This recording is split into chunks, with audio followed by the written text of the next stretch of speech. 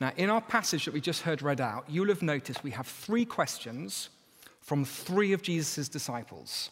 So if you glance down in verse 36, first of all, there is Peter, and he is troubled, and he asks Jesus, Lord, where are you going? And then if you glance down to verse 5, there's Thomas, he's confused. Lord, we don't know where you are going, so how can we know the way?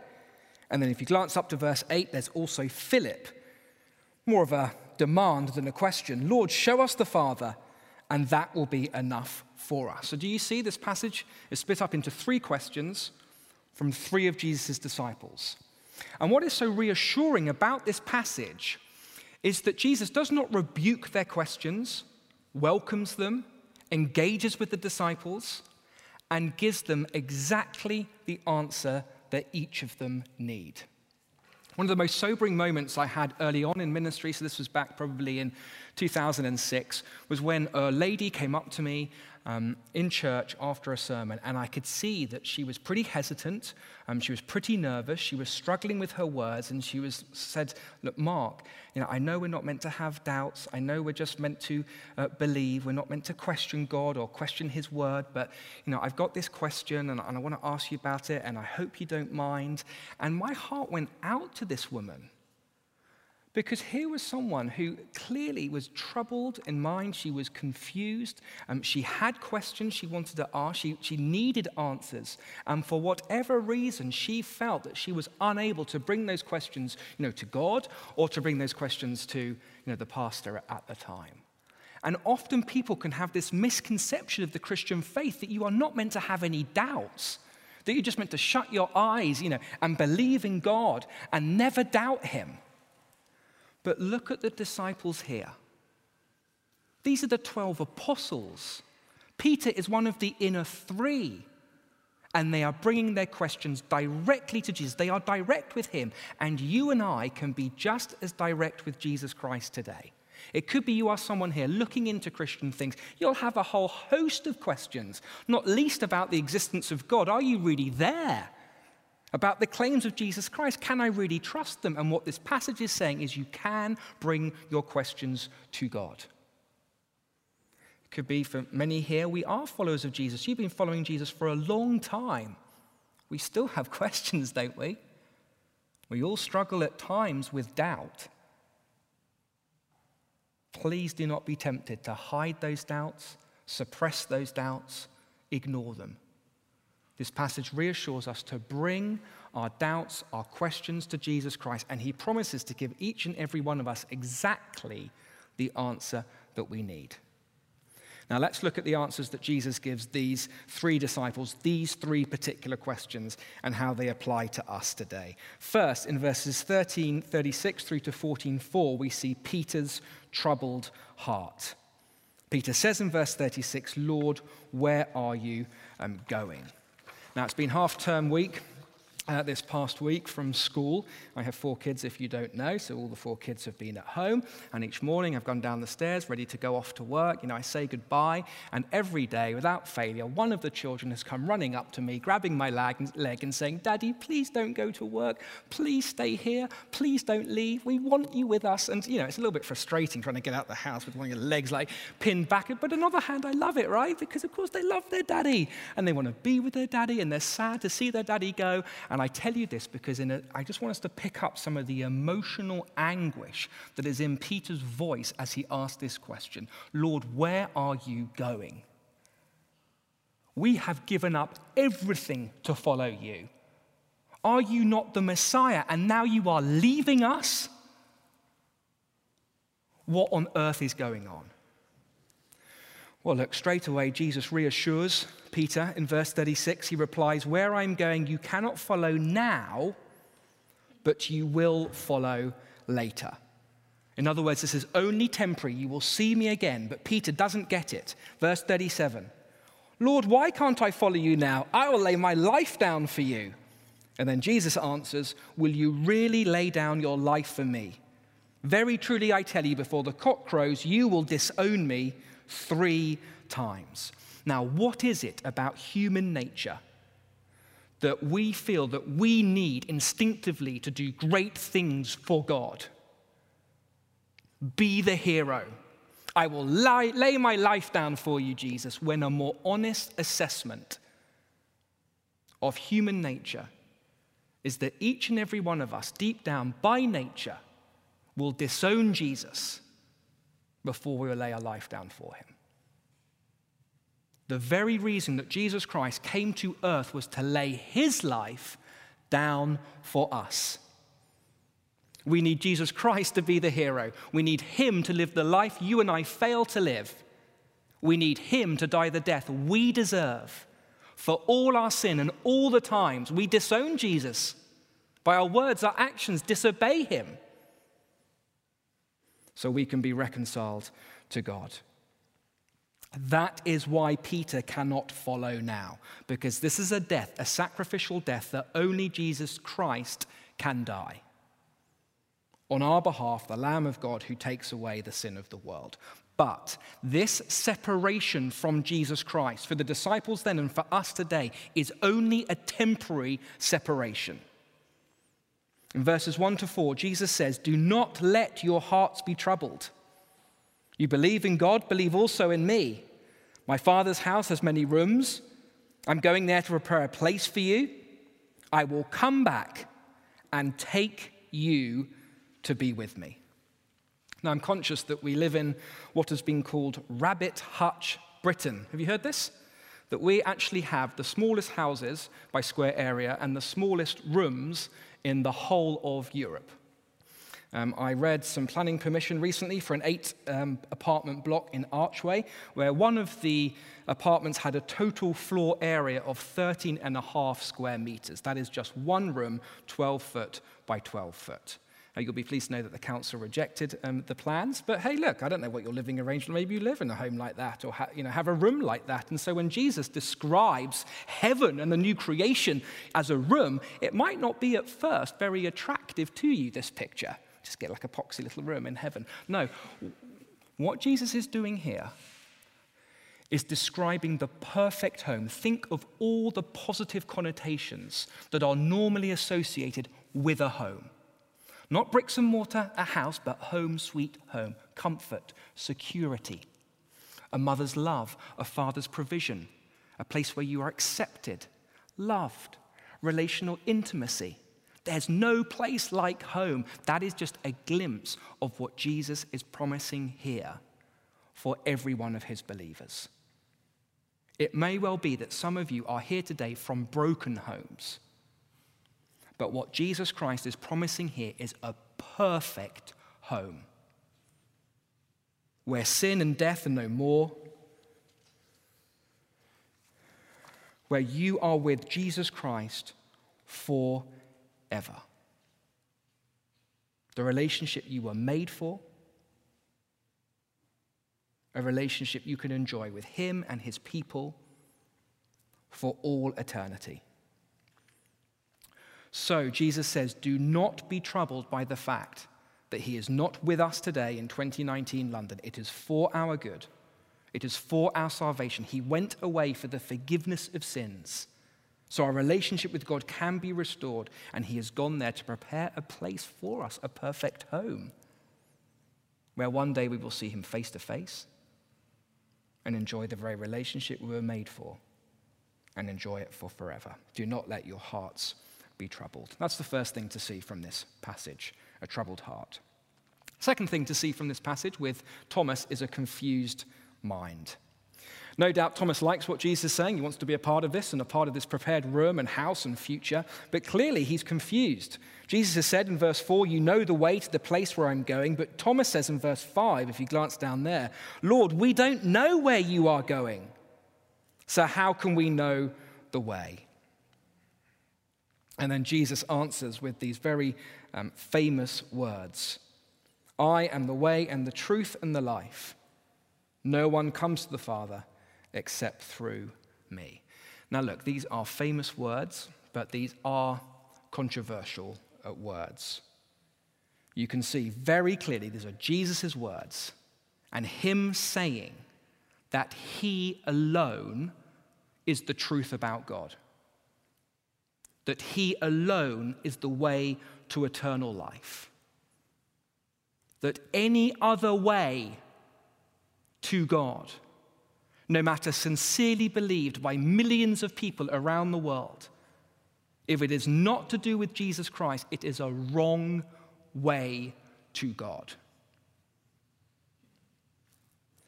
And that can be very offensive to people today.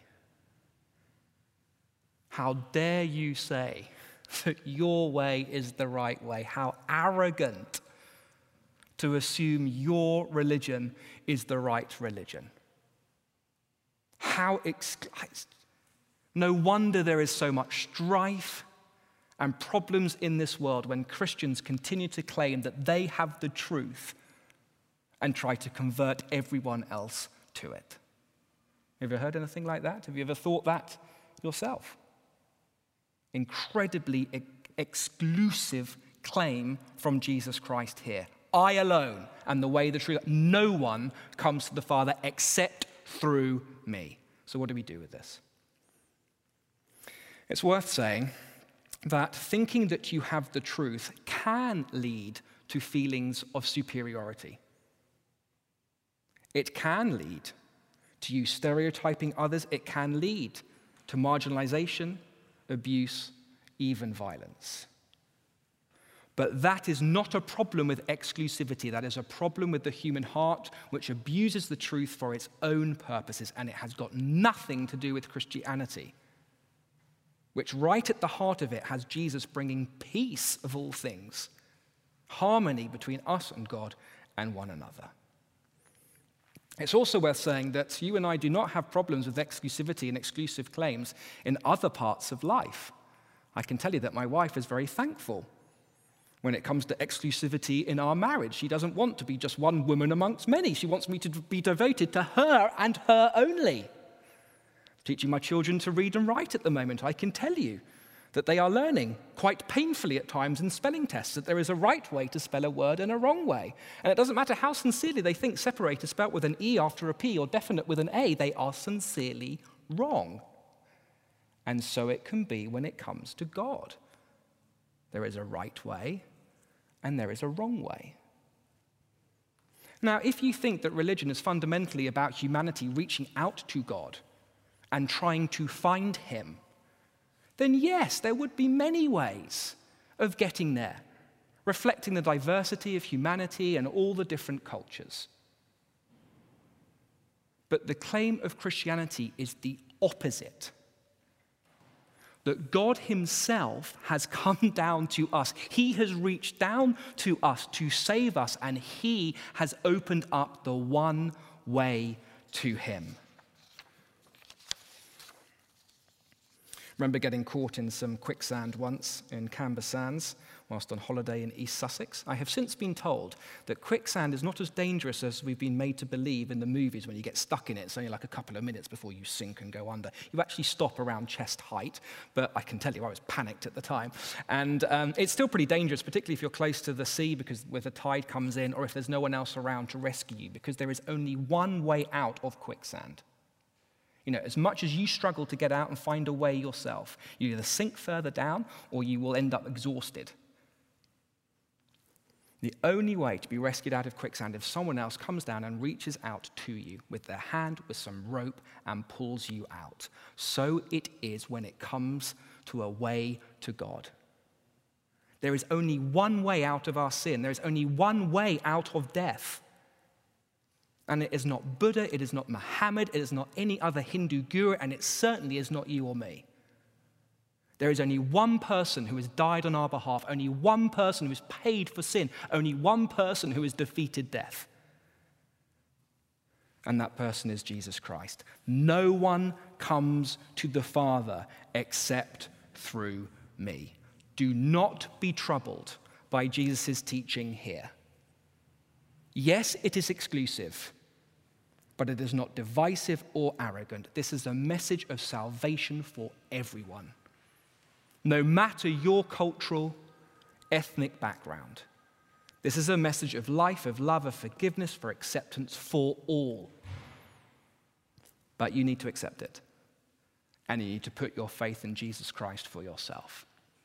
Which is something, by the way, that Philip seems to be hesitant about as we come thirdly and finally to the third disciple and the third question. Although, as I say, it's not so much a question as a demand. Philip says in verse 8, "Lord, show us the Father, and that will be enough for us." The implication being Jesus is not enough for Philip at this stage, and Philip wants more. He wants a direct vision of God. Perhaps he wants an audible voice from God. Then I'll believe, then I'll really commit myself to you. But look at Jesus' answer in verse 9. "Don't you know me, Philip, even after I've been among you such a long time? Anyone who has seen me has seen the Father. How can you say, 'Show us the Father'? Don't you believe that I am in the Father and the Father is in me? The words I say to you, I do not speak on my own authority. Rather, it is the Father living in me who is doing his work. Believe me when I say that I am in the Father and the Father is in me, or at least believe on the evidence of the works themselves." Now, do you see what Jesus is saying here? He is saying, see me, and you have seen the Father. My words are the Father's words. The works I am doing are the Father's work. My whole life and ministry has been all about showing you God the Father. I am the exact representation of him. You think of a photo of someone, a friend, yourself. Obviously, the photo is separate from that person, but the photo is still an exact representation of that person. Think of the rays of the sun. The rays of the sun, the rays are separate from the sun. They are still an exact representation of that sun. And Jesus Christ, he is separate from the Father. He is an exact representation of him. He is God in human form. He is God incarnate. He is the Word made flesh. If you see Jesus, you see God. Put your trust in him. But Jesus does not stop there with motivations to believe in him. Already he said, "Believe in me, your sins are forgiven. Your relationship with God restored. Believe in me, there's a room prepared for you in heaven, a perfect relationship, a perfect home for all eternity." But now look at verse 12. Look what followers of Jesus can do now. Verse 12, "Very truly I tell you, whoever believes in me will do the works I've been doing, and they will do even greater things than these." Now, what on earth does this mean?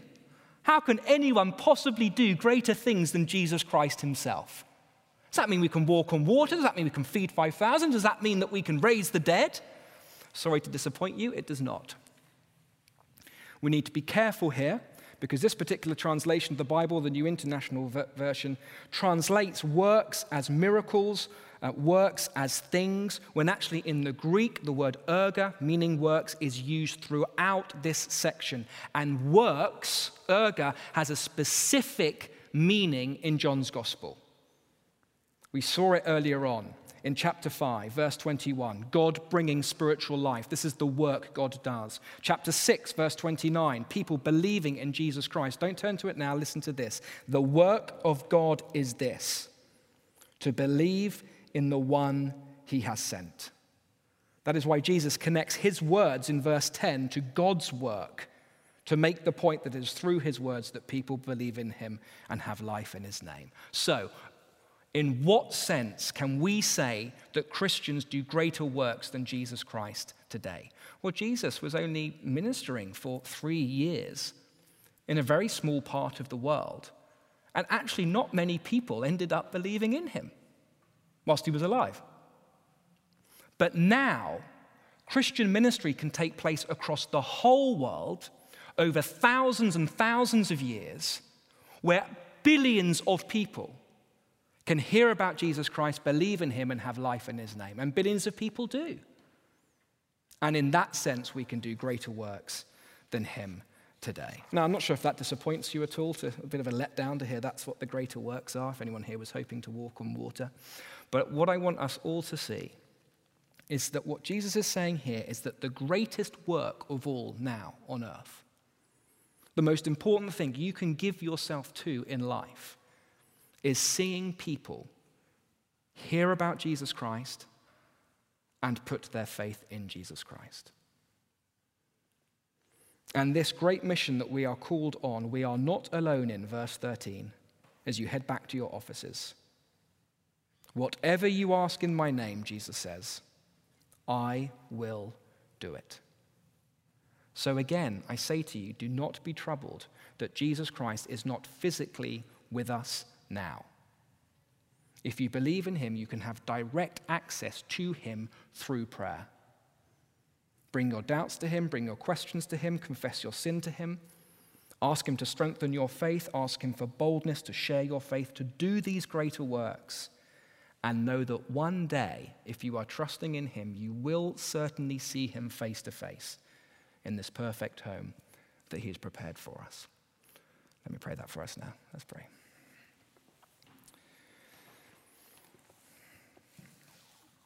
Father God, thank you very much for this passage of Scripture where we see these three disciples bring their three questions to you, and Jesus doesn't turn them away, engages with them, gives them just the answers they need. And I pray, Father, we would see the need for Jesus to go to the cross, to die the death that we deserve. Pray, Father, that you'd help us to see that he has gone to prepare a place for us, that he is the only way to you, and that he is with us now through prayer. He calls us on this great mission to share the message with others. And I pray for everyone here as they go back to their offices that you would help them to do just that. We ask it for Jesus' sake. Amen.